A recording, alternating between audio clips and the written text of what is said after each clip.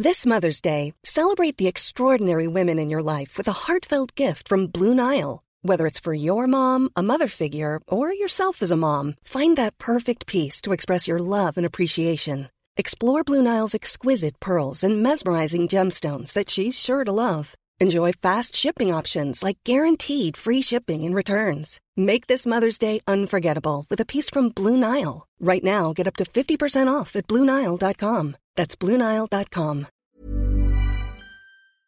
The Outer Sanctum is recorded on the lands of the Wurundjeri people of the Kulin Nation. We pay our respects to their elders past and present. Good plan. Who thought of this one?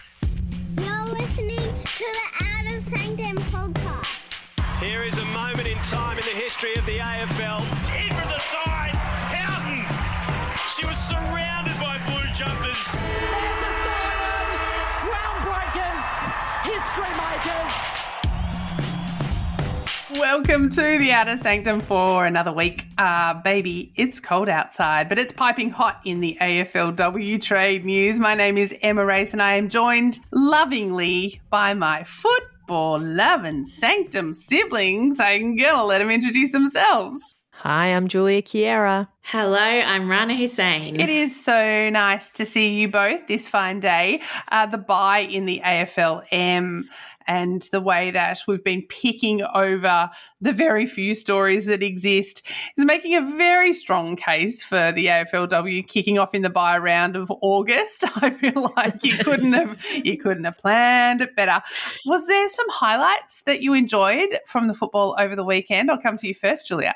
Oh, well, you know I don't have a highlight from AFL men's. I've got a lovely highlight from AFL women's and the sign and trade period that's going on at the moment. People that are following along at home and people that have been following along our Insta know that I've got an ongoing project, which is a football team called the Former Blues. And have we got Former Blues news? Yeah, well, fortunately, we've actually got two more former Blues that meet the criteria, as in they once played for the Carlton Football Club and they are currently listed to another AFLW club that have come back on the scene not via the traditional methods. So the first one is Bridie Kennedy, who played at Carlton. She was there the year I was there. She was delisted. Bridie's put up a beautiful post on her Insta about what she's kind of learned and grown through the last few years, and she's been playing some great footy at Williamstown and she's now been picked up by Sydney. And then the other one is Bella Eyre. So Bella was a great forward who played at Carlton in the first year and then was very unceremoniously traded to Brisbane with Nat Exxon in that Taylor Harris trade. And you can go back and find, stories about Bella saying that she never lived away from home and she was suddenly traded into Queensland and she retired after a couple of years, and she has now been picked up by Essendon after coming back into the game. So I'm really excited to see two more former Blues come back and for them to get another go at it, not via the traditional methods. Oh, I love it. That is a very good highlight. It feels like, we always see men getting second chances and another bite of the cherry, and here we go. Like a couple of former Blues getting another bite of the cherry is really nice. I've also noticed that the new CBA deal is really piquing the interest of a lot more Irish recruits, and I feel like I was even pontificating about whether or not we might see more interest from, say, American footballers or American athletes, because there's no contact sport at the elite level for women or non-binary people in the States. So, all of a sudden, a bit of ching-ching and a bit of cash and we don't know what's going to happen. It's interesting that you say that because I was Googling the CBA. She's the nerdiest sentence you've ever heard. But I was Googling the CBA the other day and I did see a whole bunch of international headlines come up, and I realised, of course, a 94% pay increase is going to get reported all around the world. And you're right, that is going to be so attractive to international athletes. And I kind of love that this little engine that could is now going to, bring in all kinds of women from around the world, I hope anyway. But remind me, Julia, do we have a full team now of former Blues? Oh, we've got a very full team. And then some, isn't it? Yes, it's an and then some situation where I might either need to have a bench of about 12 or I start to actually pick the best, which is a bit mean. Will they get a blazer? Or we're going to have Australia A, Carlton A and Carlton B. I was going to say, you've got a footy team and a cricket team now. Yeah. We've had a few retirees, so that helps me out. But look, next time I post it, I am going to put up the criteria because if I have one more person message the Insta saying, Lauren Arnell's not in it, Lauren Arnell's retired. I love that that's your bugbear. Can she at least be the coach? Sure. Whatever. Sure. Hey, Rana, it was a tough weekend for Dee's supporters. Have you recovered? It's very, I don't know. That's probably the answer, that I couldn't even answer your question. Tells you That's that not I'm even talking about May and Melcham. I know. You said that there's, it's a weird news cycle at the moment. And then I feel like today suddenly it was like all the news. And I was driving when I saw that flick. I think someone sent it to me and I thought, oh, God, that's it. I have noticed that because we lost last week and we lost this past week, I'm suddenly just very quickly reverted back to Melbourne loser mode, which I'm very comfortable muscle memory. Yeah, exactly. So that's a worry for me because I feel like that maybe what's happening at the club as well. So I'm not going to talk about Melbourne because that was very disappointing and hard to take. I actually wanted to shout out the Essendon Football Club, their wheelchair team. They had 2 big wins over the weekend. Their development and senior wheelchair team did take the points home against Hawthorn. Sorry about that, but so rude. I know, so rude for me to bring that up. But they broke a whole bunch of records and their star forward, Caleb, had 25 goals, which is kind of incredible, even in wheelchair footy, and that was the highest score that anyone's ever had in that competition. So Essendon, VFLW and VWFL are literally kicking goals. Yeah. I'm walking right past the AFLM news as well. No highlights there for me. I'm going to go straight to where footy meets art. And I didn't personally see this, but I saw Casey Simons and Kirby from Sirens both posting. I think they saw a couple of Sanctum fans out there as well. They're at the Arts Centre on the weekend in Melbourne, and there was a festival, I think it's called The Rising, and there was this art installation called The Mark by Luke George and Daniel Koch, and it was a reimagining of marks in football created by a series or a little group of people, and they basically tied them up in knots with ropes and then suspended them from the air. I'm sure Julia will post a couple of these images on our Insta because it was phenomenal. And, I think what it brought to life for me was the way that we talk about footy as being ballet, but also it really brought to life some photos that I think we always enjoy seeing what comes out of the weekend's snappers and how they can manage to capture those moments, but seeing the physicality of people being literally tied up in knots and suspended from midair, it just made me love our game even more. It is a phenomenal feat of physical, spectacular exertion and skill set, and people get themselves in these ridiculous kind of positions in the air, and I think that was a really lovely way to pay homage to what these athletic people can do with their bodies in both the men's and women's games. And because I'm the kind of person at a game that's always looking at the side or the seagulls and getting distracted by what else is happening. So I often miss the great marks in a game because I'm distracted and looking at something else. So that I loved it for that reason, but that whenever I do get to see a good mark, like it just takes my breath away. I felt like even though I didn't see it in person, the pictures had the same effect for me. I will say that I also wondered how their wedgie situation was. I was going to say it confirmed for me that the only way I could ever recreate the Taylor Harris kick photo was if I was in traction. Someone had suspending you from a roof. One foot in the stirrups. I feel like someone would have at some point done a Mission Impossible too in the practice of that. Definitely. They definitely would have done that. No, it's another Tom Cruise film. It's Eyes Wide Shut, I think, when they've got this. Gross.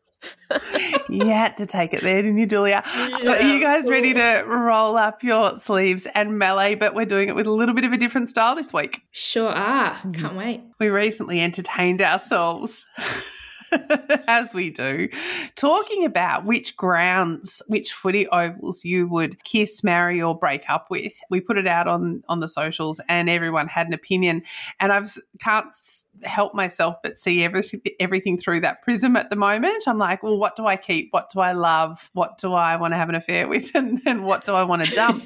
And, the AFLW news is thick and fast at the moment, even though we're, mid-season break for the M. And for good reason, because the trade and sign is heating up. We've got the 29th of June is going to be the AFLW draft. The CBA has kind of put a whole lot of things on the table that we're moving towards having a professional competition. And I was thinking it's a really good time for us to check in with what we really envisage for the future. I think last week on the pod, we were talking about the comments from Nick Riewoldt talking about how it would be great if AFLM players had jobs that they worked in addition to football, because, it's acknowledged that it makes you better rounded and it gives you better protection going forward for the time when you retire. And I was kind of thinking, what are the things that we want to keep? Do we want this competition when it's fully professional to lose some of the things that make it uniquely AFLW? So today, my friends, I'm going to ask you what you would kiss, what you would marry, and what you would dump. Now, it's up to you two to tell me whether you want to go with the nego first and go, what would we dump first, and then work up to who we really think we're going to, what we want to kind of Pash, yeah. So do you want to start with the nego one first? I've got my own, but I'll let you kick it off, Julia. Do you want to do that? Sure. I would dump the list size. Now, what I mean by that is in AFLW at the moment, it's a list size of 30 only. That's the squad.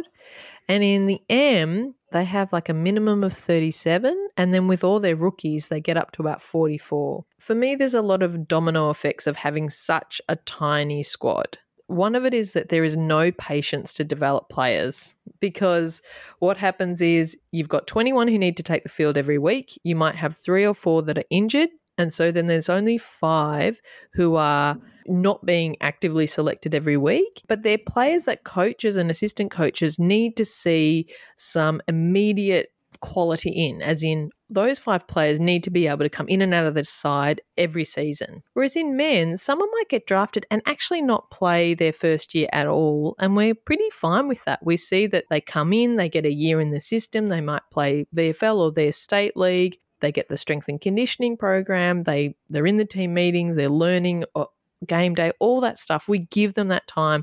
Whereas in women's, because the spots, like those 5 non-selected players really need to be able to come in, it means that if you look at some of the players who have been traded, it's because there is this lack of patience to stick with players in those 3 or 4 development years that they might need. So teams move them on really fast. The other thing is about culture. If you're one of, say, in a squad of 44, if you're one of 22 players not being picked that week, you kind of feel okay about it because there's 22 of you. You're probably a bunch of you playing VFL. If you're probably in a big rehab program, if you're injured, there's lots of camaraderie. There's lots of development. You'll be in a big development squad. Whereas think about what that's like when there's only 5 of you and there's only 1 forward spot and all that stuff. It really changes culture and relationships. And I think that this is blue skying it. I know that with bigger squads means more money, but I think that it would fast track the development of lots of players to be in the program, and it's better for culture. Yes, Emma. I would like to play devil's avocado on horseback, yep, which makes me think of things wrapped in bacon. So my query about that is when you've only got 16 on the field, so automatically list sizes should be smaller if you're only playing 16 aside. There's 21. So would you also like to see that change? Would you like to see 18 aside and a bigger squad? And my other question, the problem that we have with the infrastructure of that is that it's already really hard to play your way back in to the team at the moment because there's really nowhere to demonstrate how you're going. There's no possible way, and maybe that will change when the competition, I mean, I don't know that all the state leagues are going to match up and actually provide that opportunity for people to play in the secondary league and play their way into it. So do you see that being an issue? The first part of your question, yes, I would like to see it 18 aside. I think I've talked about it before on this pod and I've heard players talking about it as well. It would help the speed of the game. It would help the structure of the game. It would help scoring. I think that it's a big oval. Women don't play on a smaller oval. It just makes sense for it to be 18 on the field.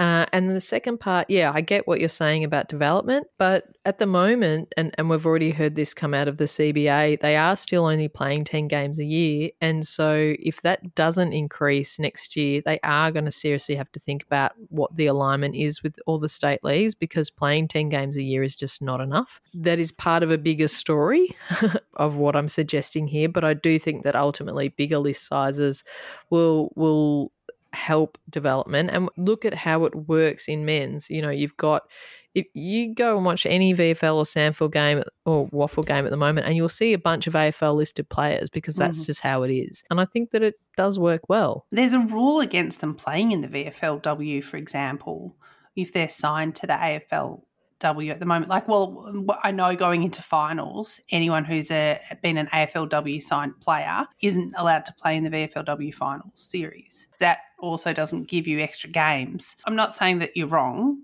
I'm just saying I'd like to see a whiteboard with all of the other dominoes falling. I have to say my head is spinning because this is I have no idea about list sizes. That was very, It's so relevant because you can be a footy fan, not understand the soft cap. You know what I mean? Absolutely. Like that does not qualify you to be a footy fan. Rana, what do you want to break up with? In that Julia brought up list sizes, it's classic that this is what I will bring up, which is I want to dump the fact that Nicole Livingston or the head of the AFLW doesn't sit at executive level for the AFL. So Gillan McLachlan at the moment has a whole bunch of people who sit at the executive table and they make a lot of decisions around the business. In any organisation, that executive is so important in terms of leading areas of the business. And I know it's not how they're structured, but I just think given the investment that we want to see in the AFLW, that there isn't a sole person there whose job it is to kind of champion AFLW at that level from a business point of view really bums me out. And I would love to see a restructure when the next person comes in. I think that's crucial. And I do bang on about this, usually off the pod, but that things like inclusion, it's amazing that inclusion sits at the exec table for the AFL. And we've seen what Tanya Hosh has been able to do by elevating it to that level. So I think something like the AFLW could be sitting there. That she's not sitting there is what I'm dumping, which is a weird dump. It's a double negative, but I know what you're saying. You know where I'm going with that. Yeah, you want them to be in the room where it happens. Yeah, exactly. Thank you. Thank you, Eliza. That is... I just assume you're Eliza, by the way. I'm actually Peggy. You're Peggy. Speaking Hamilton language, I'm actually Peggy, which is annoying for me. But yeah, look, with the professionalisation, and we've seen with the AFLPA now, their board is 50-50 when it comes to AFLM and AFLW. I just want to see that at a business level for the AFL as well. I can't argue with that. I was going to make my breakup to be with 16 aside and with the last touch out of bounds rule because... We can do more than one. Yeah. I know. I was actually going to piggyback it with a third one, but I won't. Some of my reasons for 16 aside are the reasons that I kind of interrogated your reason with Julia, that 16 aside on a big ground, the oval doesn't change size, the ball is still smaller, you know, people are playing less games, you've only got 16 people out there. I think it's really challenging, and it's also not what happens when we're looking at footy in other areas. And so I just feel like while I totally accept that the game is different and there's a lot of things to celebrate about the difference between AFLW and AFLM, I feel like it really feels like it's been pink washed, that particular decision. And I just really hate it when it gives people ammunition to level it at, or you need a smaller ball because you're more dainty, or, you know, you need, 16 because you'll get congested because you're Oz kick, and it really irks me. And I'm like, I would love to see a game when it's 18 aside, and it just means that you've got more run and carry. I would just like to see the ball moving faster and people doing less ACLs because they're not trying to cover so much territory with such a short run up and with such quick season where everyone's so desperate. That feels like the golden horizon, doesn't it? That there are some things that the AFL does really well that we want to keep, that we're probably about to talk about. But ultimately, from a game point of view, siren to siren, there's that feeling that you just want to get to the point where it is kind of what we're seeing in the men's game, but women get to do it too. Like there's an element of that, right? I feel like there's a romantic feeling around that as well as, or a romanticism around that, as much as, you know, the points that you just made, Emma, that there's like logistics to it too, that it will just become a better game and it's better for the players themselves. Do you want to do kiss or marry here? Because I think Julia was elevating the kiss/affair above the marriage, and I'm not sure how I feel about that. I mean, I guess it's saucy. Let's do marry. What do you want to marry? Julia?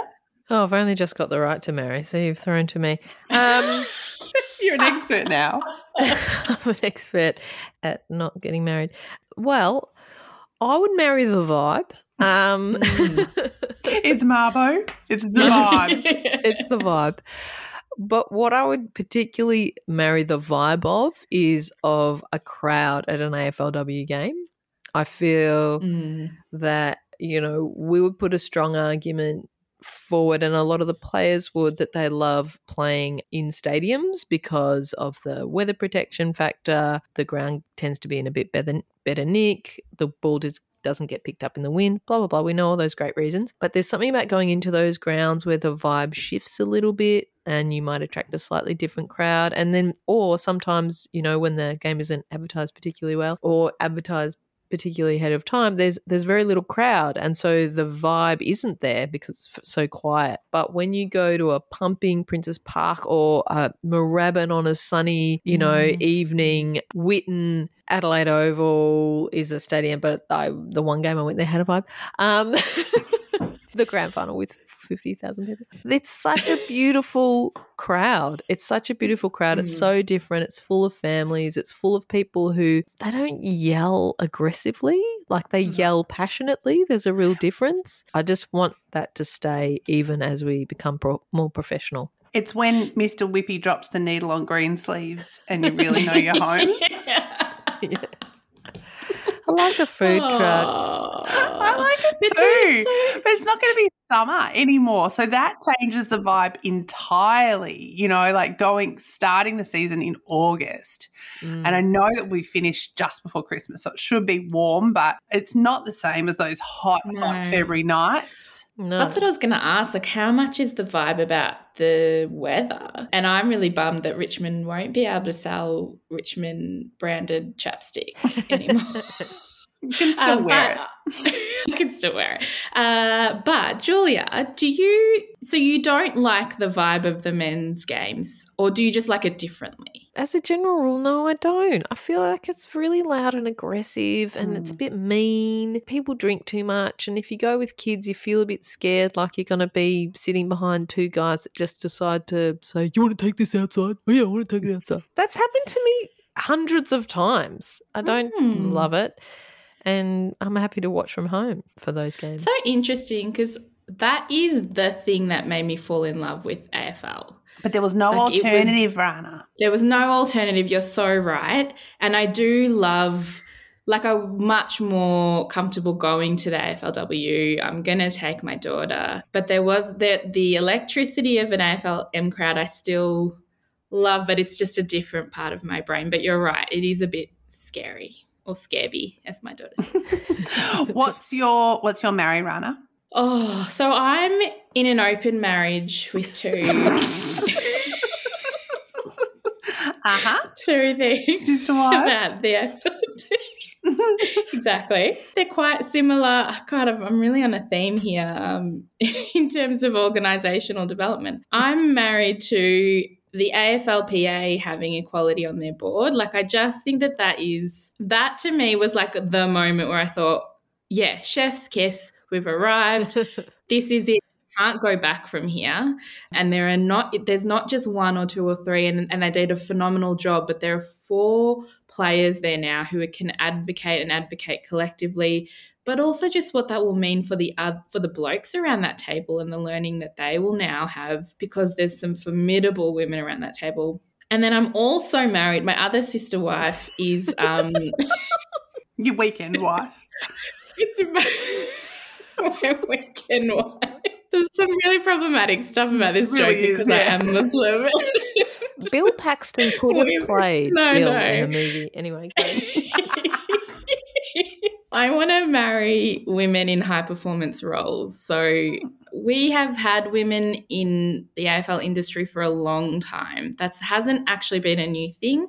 Women do come to work in the industry, but to this day, we haven't seen them kind of flood into high-performance roles, and that I feel like tells you everything. So more news on that has broken today, and I want to marry it so that I can lock it down and make sure and make it happy every day. Make it happy every day. Happy marriage, but I just want to kind of solidify that shit. Yeah, I love that. I want to marry singing the song On the Ground. It is such a beautiful reminder of where we've come from, and the reason behind it obviously being that, you know, we couldn't run back into the change rooms because there was other people using them or there was no change rooms. I think it's this very subtle reminder of the distance that we've travelled. It is unique to the women's game, and I feel like I could write a whole thesis on the fact that women sing the song on the ground. It is the tip of the iceberg for inequality in sport, and it demonstrates that when faced with challenges, we don't just have to do what the men have done before us. We can come up with something new, and it can be just as joyous, and actually it can fulfill us more. And I love it so much. I want to marry it, and I want to celebrate my jubilee with it when it's 70 years married or whatever. I want to have a flyover. I want that little prince cracking it. I want the Works burger. Can you write that thesis? Yeah, that's so much fun. I'll just pump that out, shall I? Who would want to read that apart from you, Nerd Burger? That's the next. That is the next quarterly essay. Exactly. Someone make it happen. All right, we get to the filthy kissing, pashing, up against a wall, romantic. Oh, I don't know. I'm just playing out some of my fantasies here. What is it that what do you want to smooch, Julia? I'd like to smooch/scissor Pride Round. I would love you to scissor it. That's a champion data stat we don't see enough. If I cast my little brain back to pre-marriage equality, 2016, 17, when everything was getting going with AFLW, and I think there was a bit of unspoken publicly but spoken behind closed doors anxiety about what it meant for suddenly not only there to be, you know, one queer player but a huge group of queer players suddenly wearing AFL logos on their chests. And if you go back to that first year, it was very quiet, very softly. There weren't many public declarations of I'm queer or we're a couple or whatever. It happened slowly, and then we had one Pride game the next year, and then that happened a few times, and then suddenly, I can't go past, you know, Erin Phillips wins that first year. She kisses her wife. Robbo writes an article about how he felt funny about it, funny in his pants. And then, you know, it's 6 or 7 years later and we have a whole round. We have non-binary players. We have, players who have relationships with one another and break up and whatever, but it seems just so part of the fabric and pretty normal. And I love it. And I wouldn't change it. Even though they're going to be full-time, you can still be queer and earn a living. This is new. Yeah. Just in from the Village people. I love it. I just love it, Julia. And the fact that it's changed the way that your brain can receive information. You know, like I can really see how much it means to little Julia to see that, it's just joyous and it's right and it's authentic, and people do feel, lots of people feel really confident about just being their true and authentic self. And this, we've just rolled with it, like the sport has rolled with it. It's where AFLW leads in the community space. And, a lot of that, Rana, is as well, the work that people like you have done and Midsummer being involved in footy. And my brain almost can't compute the distance that we've travelled in the time that I, first fell in love with footy to now. When I look at that too, I think it's phenomenal. And that's my TEDx talk. Thanks for coming.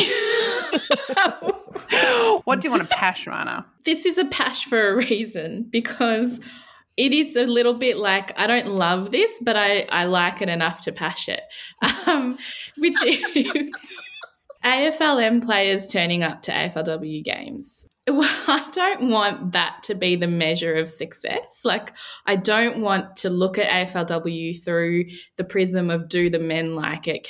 Are they getting on board?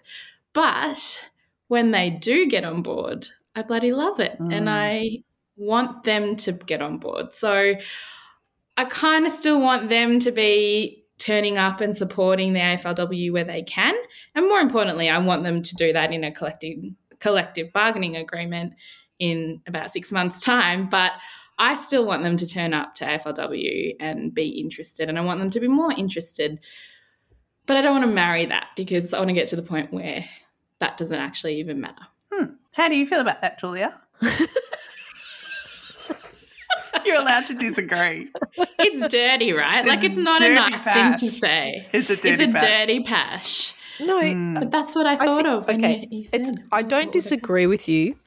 I would like us to get to a point that AFL men's players come to women's games and there isn't a social media post about it, and the camera isn't trained on them in the middle of a quarter, and we don't 100%. Have to elevate it to them doing some kind of heroic act that they showed up there, despite their busy lives of spending all the money they earn, they showed up at a free game of football. That's what I don't like, is that we need to celebrate, that we need to spotlight it so much. And again, it harks back to what we were talking about last week, that it continues to elevate AFL men's players into these superhuman things that, have the Midas touch, everything they go near is suddenly now more important.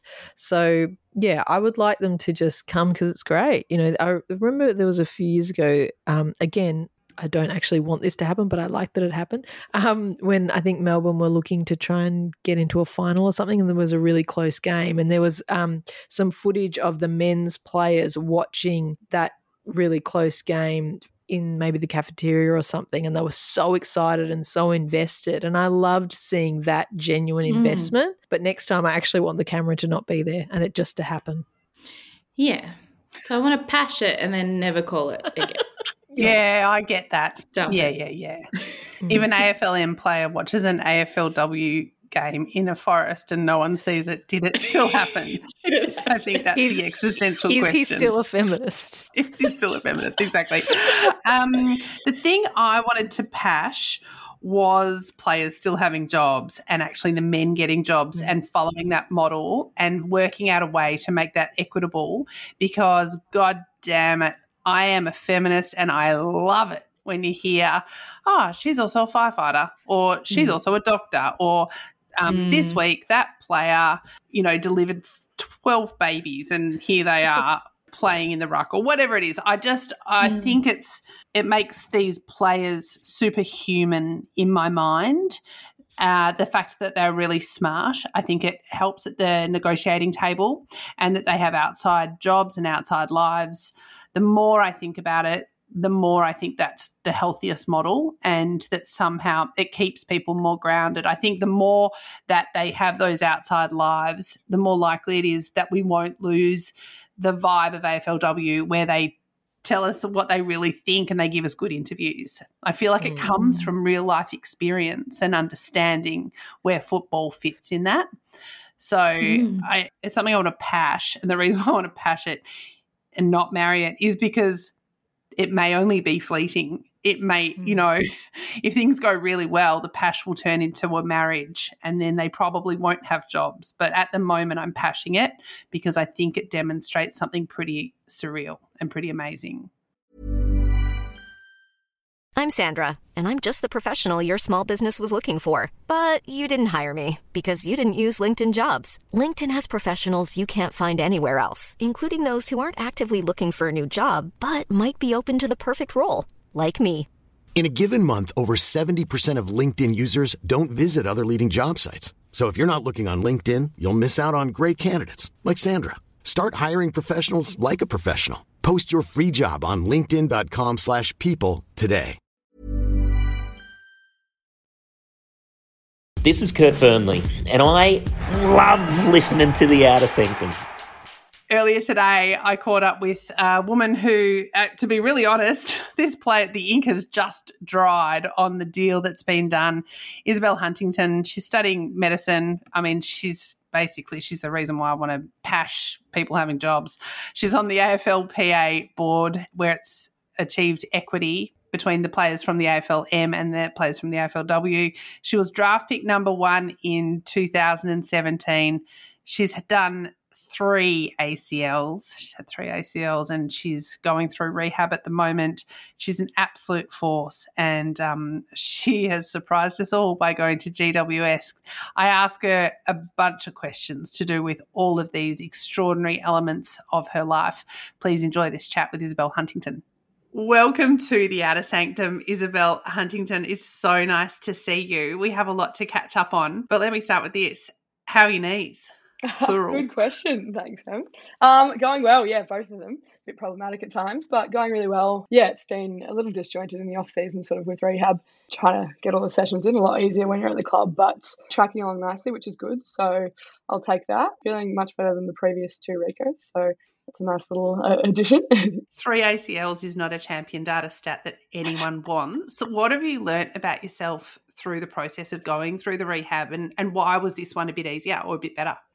Yeah, good question. It's pretty up and down process. So probably have a different answer depending on what day it is. But I think for me, probably one of the biggest learnings is the importance of having a bit of perspective and having things outside of footy and a bit of an outlet throughout the rehabs, because it can be pretty consuming and isolating. And if you put all your eggs in the footy basket and sort of are too consumed by that, then it can be pretty damaging mentally. So I think for me, yeah, trying to find things outside of the footy space and sort of have a bit of perspective in that regards has been important. As to why this one feels better, not sure. Might be the type of graft that was used, probably more medical explanation for that one. But yeah, I think probably with experience you get better as well, like 3rd time round. Hopefully I know the ins and outs a little bit better and a bit more older and hopefully mature this time. So yeah. Do you have a date that you think you'll be able to be back playing? Good question. Well, it's sort of been a bit funny with this season sort of changing in terms of the start date. So my surgeon's pretty optimistic, which is good. He keeps telling me I can come back in October, which to me and the rest of the medical staff, yeah, sounds pretty early, but I'll take that. Love the compliments from Julian. But I think the way that it's sort of going to work with the season is that I'll likely be inactive for this coming season, which almost takes a little bit of the pressure off, which is good. Yeah, I guess I've got another year or 8 months from there to be right for the next AFLW season. So hopefully I can get some games in, scratch matches and local games or whatever before then. But I guess, yeah, there's a little bit of pressure taken off with not having a really strict date that I feel like I want to be back by. Like, hopefully August 2023 is enough time to recover from it all. But I think not telling myself that I need to be back for, round X of season 7, is a little bit easier mentally for me and doesn't put so much pressure on me. Yeah, that sounds good. You talk about finding other outlets and making sure that you have other things that pique your interest. Obviously, you're studying, but what are some of the other things that give you joy? Oh, plenty of stuff, I reckon. For me, like just being around good people is massive socially. I've got a really good group of friends that sort of allow that, and some footy friends and some non-footy friends, which is a good mix. Getting out and about as well. Like I'm moving up to Sydney shortly and really keen to get into the surf there. So that sort of thing, and hopefully the weather holds up and the rain goes away in Sydney as well. So that sort of thing is really important to me. But yeah, I guess just having that outlet with my study and work otherwise, and not being too consumed by footy is a pretty big thing. And at the same time as well, like getting into different areas of football. So not just on-field stuff, but, you know, a bit of the leadership stuff and whatnot as well. I do want to touch on the PA and your involvement there as well. Thinking about moving up to Sydney, I have it on good authority that you're a surf lifesaver, and you spent a lot of time, you know, down the west coast of Victoria, and you've been really kind of a prominent person in those roles. Do you think is surf life saving something? I mean, obviously Sydney has some incredible beaches. New South Wales has incredible surf life saving opportunities as well. Is that something that you can match up? And I've always wondered how it fits with, it seems like a pretty non-gendered pastime for something that it's a physical feat as well. Is that your experience, and what kind of leadership experience did you get out of surf life saving? Yeah, I'm intrigued to who you've been chatting to. It's good. Yeah, I loved it. It's been a while since I pulled on the old Nippers cap, but yeah, I spent a lot of my childhood and teenage years at the Fairhaven Surf Life Saving Club and absolutely loved it there. And so went sort of through the whole pathways and did my bronze and whatnot, and then started instructing that for a couple of years there. So I think it was great to get into that realm of leadership. And yeah, as you said, it's very non-gendered and a really inclusive sort of environment. So hopefully maybe there's some way I can get back into it when I'm up in New South Wales. But yeah, I think that certainly helped with, you know, leadership in football as well and just generally. And I think, you know, volunteering is a massive side of surf lifesaving as well, and giving back to the community. So yeah, I think a lot of valuable lessons come from it. I've wondered going into, obviously we're going to have the draft on the 29th of this month for the 2022 class for season 7. You went number 1 in the draft, and when you did, there was already a lot of talk. We'd already watched you play a lot of football. There was always a lot of talk about your leadership skills and the maturity that you bring to the team, even at a really young age. Do you think that kind of leadership stuff was embedded from experiences like the pathways that you had in football, or is it family, or was it surf life saving, or was it, you know, a bit of all of them? Yeah, I've never broken it down too much in terms of sort of the sources of it. I've never probably thought that deeply about it, but I think certainly, yeah, coming through the junior sporting ranks, both in football and surf lifesaving was important. And I think particularly going through those under 18 pathways as a young youth girls player, that was massive for me in terms of leadership.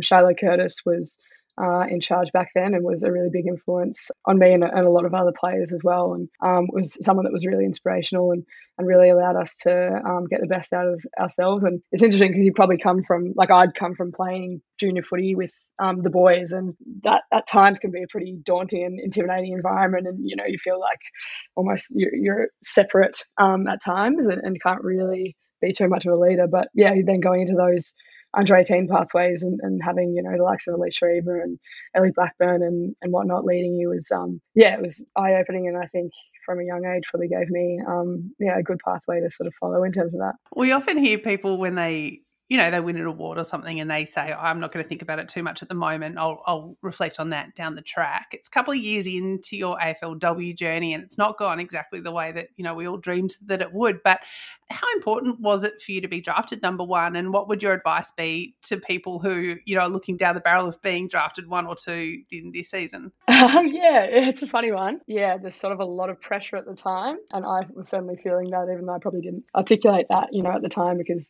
there's all this talk, and for, you know, these kids who are 17 or 18 and, you know, you're seeing articles in the media and stuff predicting things and whatnot.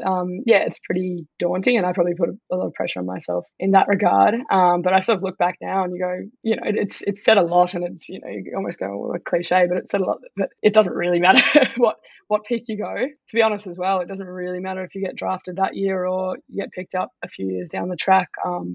I have some really, really great footballers that have taken a few years to break into the ranks and have finally got their opportunity and then get into an environment where they can thrive. So, yeah, for those going into the draft, don't stress about where you'll end up, because I'm sure you'll have a great time regardless, but also don't put too much pressure on yourself, you know, as to whether you're going to get drafted this year or next or the year after. Just keep working at it, and I think that's probably going to be particularly important this year when we've got a lot of year 12s and a lot of players who are going to be midway through their final year of schooling going into the draft. For me, I think I graduated the day after I got drafted, so there was some slight overlap, and that was distracting enough. But I think, it's important for those players to sort of try and not get too swept up in it all and swept up in the pressure of it all, and just focus on what they want to do. Talking about pressure, you obviously had a really big decision to make when you chose to move to Sydney, to move out of Victorian footy state, out of a really traditional club in the Bulldogs that had been such a home for you. Can you talk us through what some of the things were that helped you make that decision? It was massive for me to decide to leave the Dogs because I love it there and I love everyone involved and the players and staff and, the leadership there. And often you see players getting traded and you think, oh, they must be disgruntled at a club or they must be having a horrible time. But for a lot of players, it's certainly not the case, and particularly for me as well. So that was really, really difficult. I'd sort of been thinking, for a few years that, I need to follow my off-field pathway almost more than on-field. So that was always in the back of my mind. And I think probably doing my knee helped solidify it a little bit that, I can't be keeping myself in Victoria just for a footy club.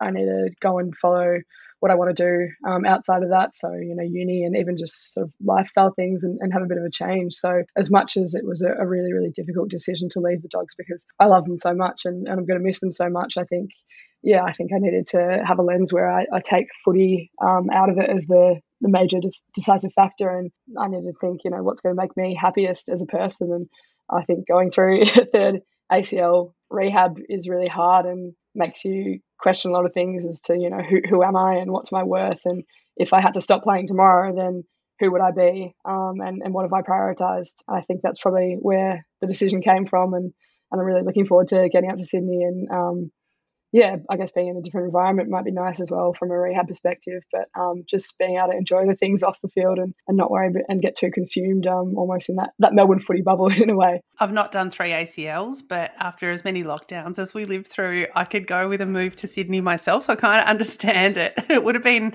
rough on supporters because I think they've been sold the dream of Izzy playing for the Dogs, and it's been such a full-on journey for you and for the supporters. You're a footy fan. How do you reconcile that? Do you have to take that into consideration? Do you think about the fans when you're making that decision, or is it really just the relationships that you have with your teammates? No, definitely. I think women's footy, and particularly the Dogs, has become such a great community where it's really inclusive in terms of all of the fans, and we have really great supporters. So it was certainly at the back of my mind. I was going, God, who am I going to disappoint here? And I know the Dogs have also had a rough run with players leaving as well, and I felt like, oh God, I don't want to be another player just contributing to this, but I needed to go, well, this is a decision for me as a person, not a footballer, so I can't just base that on how many have we lost in the past, or I need to stay at the club because I don't want to disappoint that. But I absolutely understand it's really difficult for fans, and I've seen lots of comments on Twitter and whatnot, particularly this year, with fans sort of losing a lot of hope and whatnot, and I hope that they can stay invested in it all and whatnot,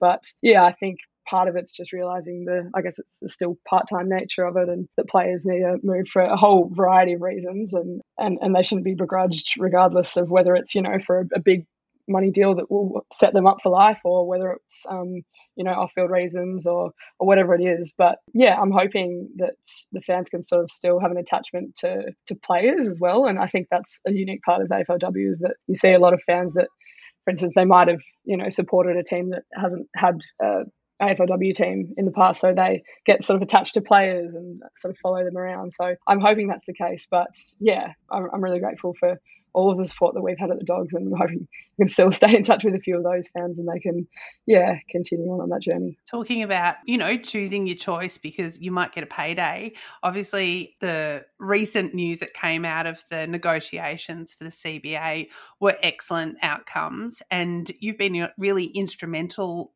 in being a part of the AFLPA board. Now, seeing parity on the AFLPA board between the AFLM and AFLW players, obviously you're on there along with Kat Phillips and Karen Harrington-Peterson.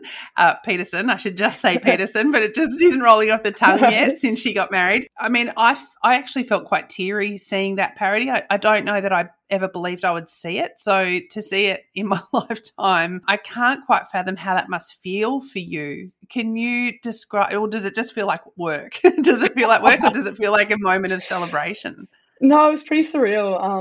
I think this year has been a massive one in terms of the growth and gains in AFLW and how the PA sort of come into that. So that change was enormous. And being able to join the board alongside Kat and Kez is huge, and they're incredibly accomplished and amazing women as well. And Annalise Lister on there as well as co-vice president now is massive as well. But it's interesting because I think almost in the last CBA negotiations going through that, like admittedly there was a bit of a disconnect between the PA and, a lot of the players. And I think they were it was early days in the AFLW, and there wasn't that understanding of what the players need and how they function and how it's different to AFLM and that sort of understanding. So it sort of was almost quite alienating for a lot of the players, admittedly including myself, in those first CBA negotiations. And it was a difficult process. And if you told me back then that, we'd be at this point where we now have parity on the board, I probably wouldn't have believed you. But absolute credit to the Players Association and Paul Marsh and all of their leadership, the way that they have learnt from that experience and that they've reflected and they've done reviews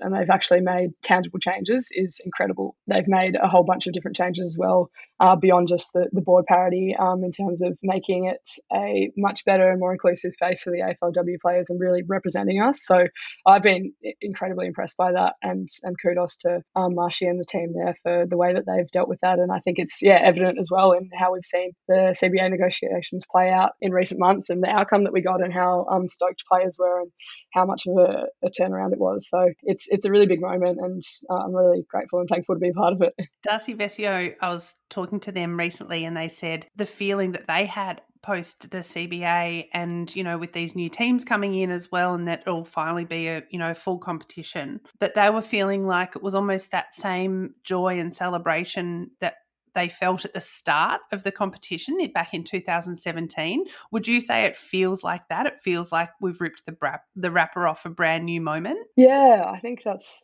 really good way of putting it from Darth. It feels like a real turning point almost. I feel like we've had little gains in recent years, but this is obviously quite a substantial one, and it's important for us to keep fighting as well and not sort of go, well, we've had this big gain, let's just settle now. We fixed feminism. Yeah, fixed feminism with a 94% pay rise. Well, not quite, but it is a really substantial difference. And it was quite funny.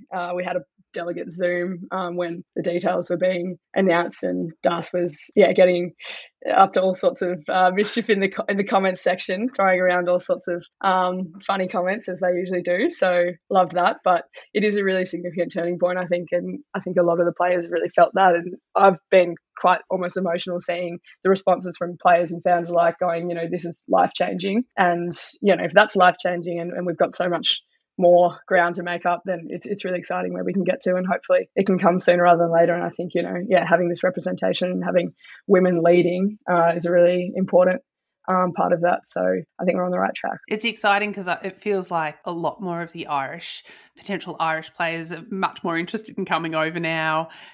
Who knows? I mean, there's no professional contact sport in America for women and non-binary people. So, the AFLW could be the linchpin to kind of get us into those other markets. Just feels like there is so much opportunity there now because of deals like this leading the space. I've been interested in seeing how you've gone from being, number one draft pick, poster person for just being an all-round champion, and you're still all of those things, but you've also become quite vocal and you use your voice to talk about things that you have strong opinions about. My feeling and my impression is that that's not always supported. It's often frowned upon, and there's a bit of pressure not to be that and to kind of be grateful.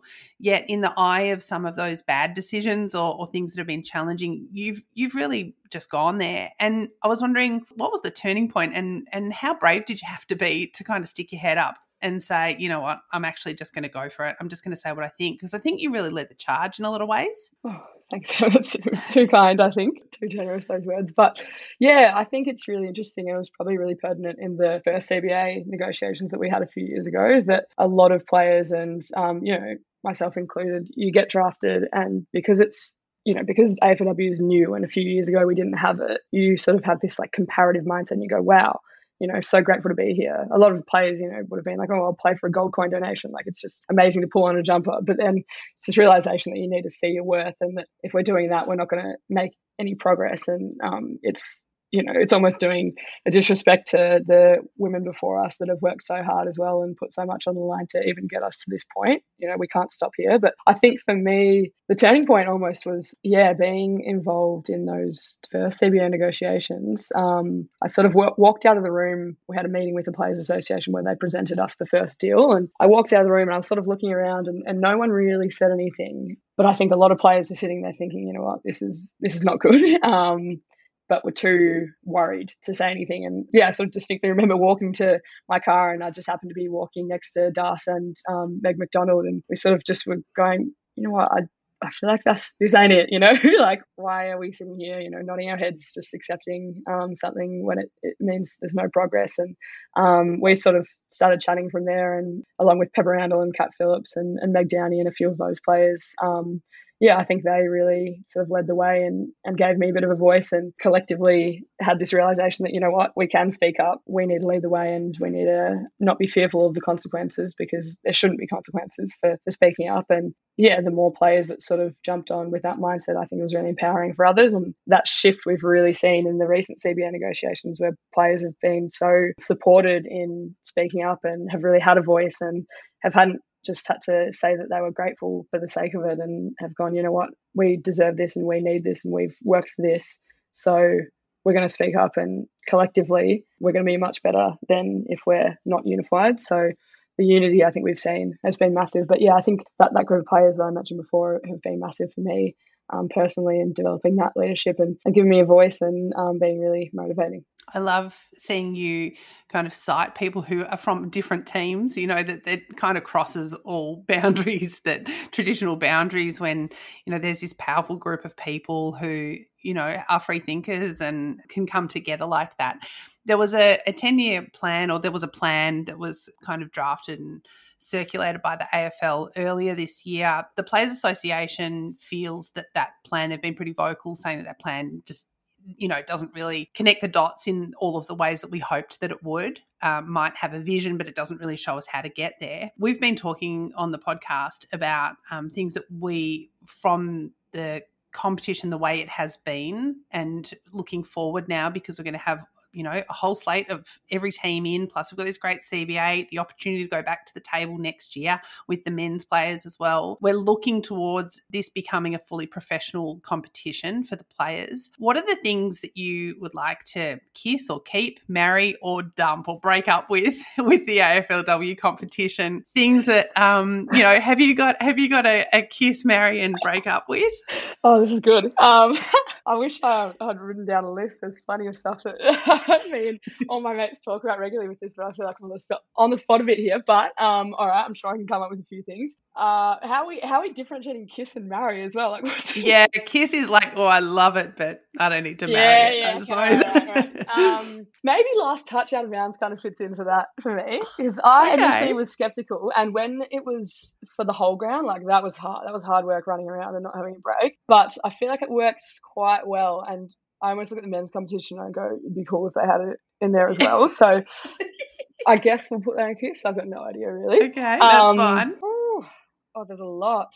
I could add a fair few to the kill list, but we'll probably go not playing a full season. I think that's probably the biggest one for a lot of players. And also not playing at substandard grounds. I know I really love sort of that environment of playing at the suburban grounds, and for instance Wynnum Oval is unbelievable and it's just had like such a great atmosphere, but I think a lot of the facilities and whatnot aren't great at some of the other ones. And you also look at like the quality of the play and the scoring when it's played at stadiums where it's protected from wind and whatnot. So I think that's a direction that we can head and hopefully have a bit more stadium play. Marry.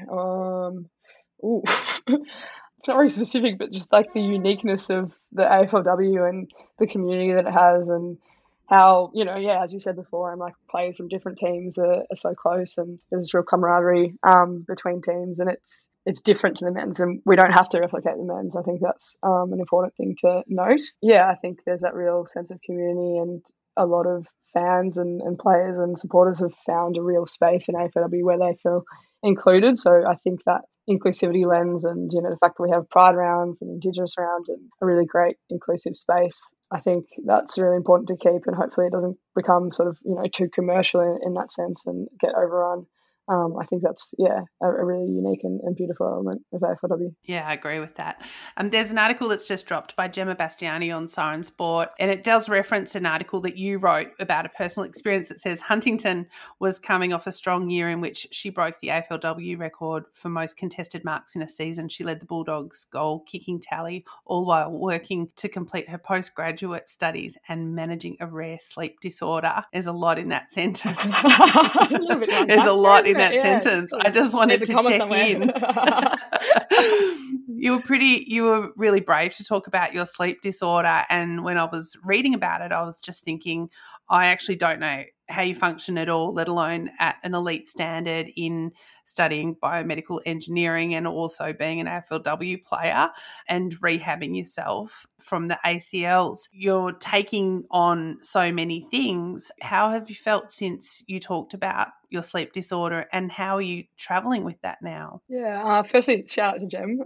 Great article, and she did really well, in capturing a lot of our season and interviewing. So quick shout out to her. But the sleep one, it's a unique one, and I never really thought I would speak about it on such a public level. It's been a bit of a journey, even just sort of getting diagnosed and understanding it, and is a continuous journey and sort of in terms of that and understanding myself and what I need. But it was almost a bit of a weight off the shoulders being able to speak about it as well. And I think the ability to sort of just write it all out and pop it in an article, with the help of the part-timers crew there, who really sort of empowered me and encouraged me to do it, was great for me. Yeah, it's almost about removing the stigma around sort of talking about things if you're comfortable to. And I think I'd put a lot of pressure on myself early with it, that I couldn't speak about it and therefore I couldn't get the support I needed, and that I just sort of had to, carry on as normal, if you will. But when I sort of had that platform to write about it and how it affects me, it was important because it sort of allowed me to take a deep breath and go, you know what, I'm allowed to have my days, and I'm allowed to,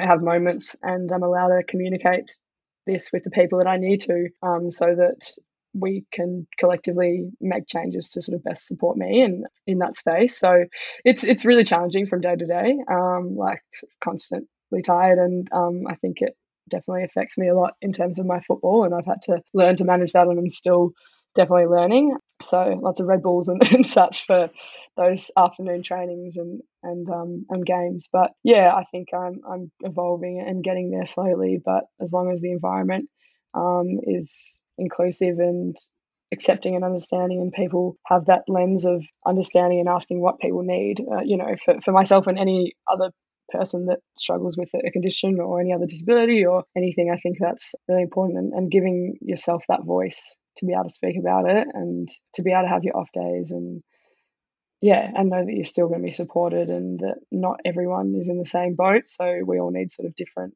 support systems. I think that's really big. There's leadership in every interaction you have with the world. My final question for you, Izzy, is I reckon if I had to name a potential AFLW player or AFL player who will go on to be the CEO of the AFL one day, you'd be my top pick. Would you ever take the job? Oh my God, you make me cry. It's so kind. Far out. Oh wow. Would you ever take the job? Would I ever take the job?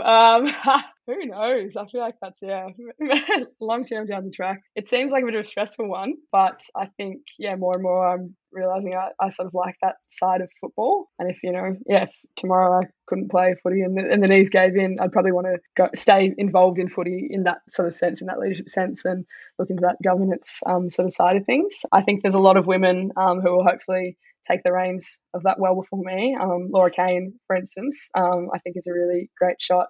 And a lot of players, currently playing that I could definitely see in it. But yeah, I think down the track, it's something you'd consider getting involved in and all. But hopefully there will be more women in those higher roles of leadership in the AFL and the PA as well pretty soon. And that will empower the younger girls and younger players coming through to get involved as well. I reckon if Laura Kane is made CEO, the first phone call she makes will be to her old muggers compatriot in New Izzy, so sit by the phone. I hope that you find a really great, stable, supportive and fun adventure at GWS, and we cannot wait to see you back out there. But we thank you so much for your service to the game in really trying circumstances. It doesn't go unnoticed, so just keep on trucking. Well, thanks so much, Em, and thank you. I appreciate your support as always, and the rest of the Sanctimers, and thank you for everything that you guys do for our game as well, because guarantee you we wouldn't be getting the CBA outcomes that we got without, the support of you guys and what you've done to really bring to light a lot of things. And it's a really sort of holistic effort, so thank you. Thanks to AFL CEO in 2035, Isabel Huntington, for joining us. I feel like no one ever says yes, they want to be the CEO when you ask them. She was like, I'm glad bring it on. Bring it on. Do we have, before we get out of here, any final business, Rana? Yes, well, there's just been a bunch of news that's dropped today after a pretty slow news week. So a couple of things I wanted to just round off in this final business. Lots of AFLW news broke, and we finally have the question to what will Daisy Pearce do after a playing career, and that, of course, is she will now coach at Geelong. We know that she's going to play on for this next season, but we're not sure what will happen after that. And my guess is that she will go straight to Cardinia Park. So that is some big news, and that comes off the back of the Women's Coaching Acceleration Program, which sees top women coaches employed at AFL clubs for a minimum of 2 years between now and 2025. There's a whole bunch of players and coaches now employed, which is very exciting, and I can't wait to see them all kind of take to the bench and to the field and to the coaching box. And of course, very quietly, the AFL have repealed or pulled back their dissent rule very, very quietly. I assume off the back of Nicole Hayes's fury. As all decisions should be made by. Absolutely. They've realised that a level of emotion can be shown immediately after a decision. I mean, this is so frustrating, but I'm glad to see that they've read the room a little bit. You know what that no hand gesturing when you get a free kick was? That's the male version of when Scientologists didn't let Katie Holmes make any noise when she was giving birth to Tom Cruise's baby. Hypnobirth. Exactly the same. Exactly the same. Absolutely. And they've seen the error of their ways. But I will miss watching the players go to throw their arms off and then really quickly realise and have to kind of slam them down. I mean, that's just so awkward. I was hoping that we'd see some really creative dance moves. You know, when you accidentally call your teacher dad and then you turn it into did I tell you the other day that... I wanted to see some hand moves, I don't know. Just in to walk like an Egyptian. Totally. Just, octopus, mimes, whatever it was. A Danny Zuko. My daughters. Danny Zuko. Of the hair. Exactly.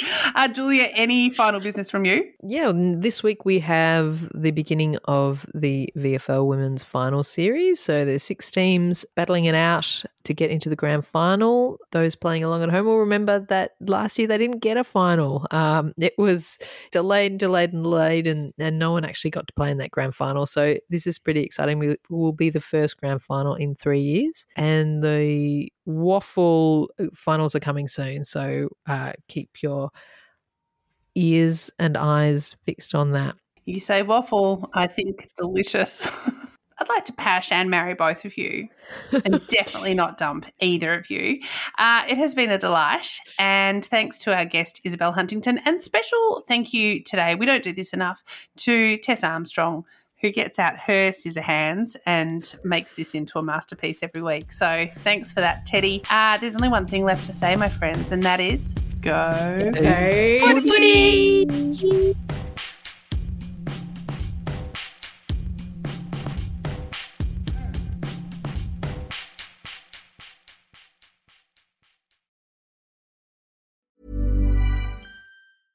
Even when we're on a budget, we still deserve nice things. Quince is a place to scoop up stunning high-end goods for 50 to 80% less than similar brands. They have buttery soft cashmere sweaters starting at $50, luxurious Italian leather bags, and so much more. Plus, Quince only works with factories that use safe, ethical, and responsible manufacturing. Get the high-end goods you'll love without the high price tag with Quince. Go to quince.com/style for free shipping and 365-day returns.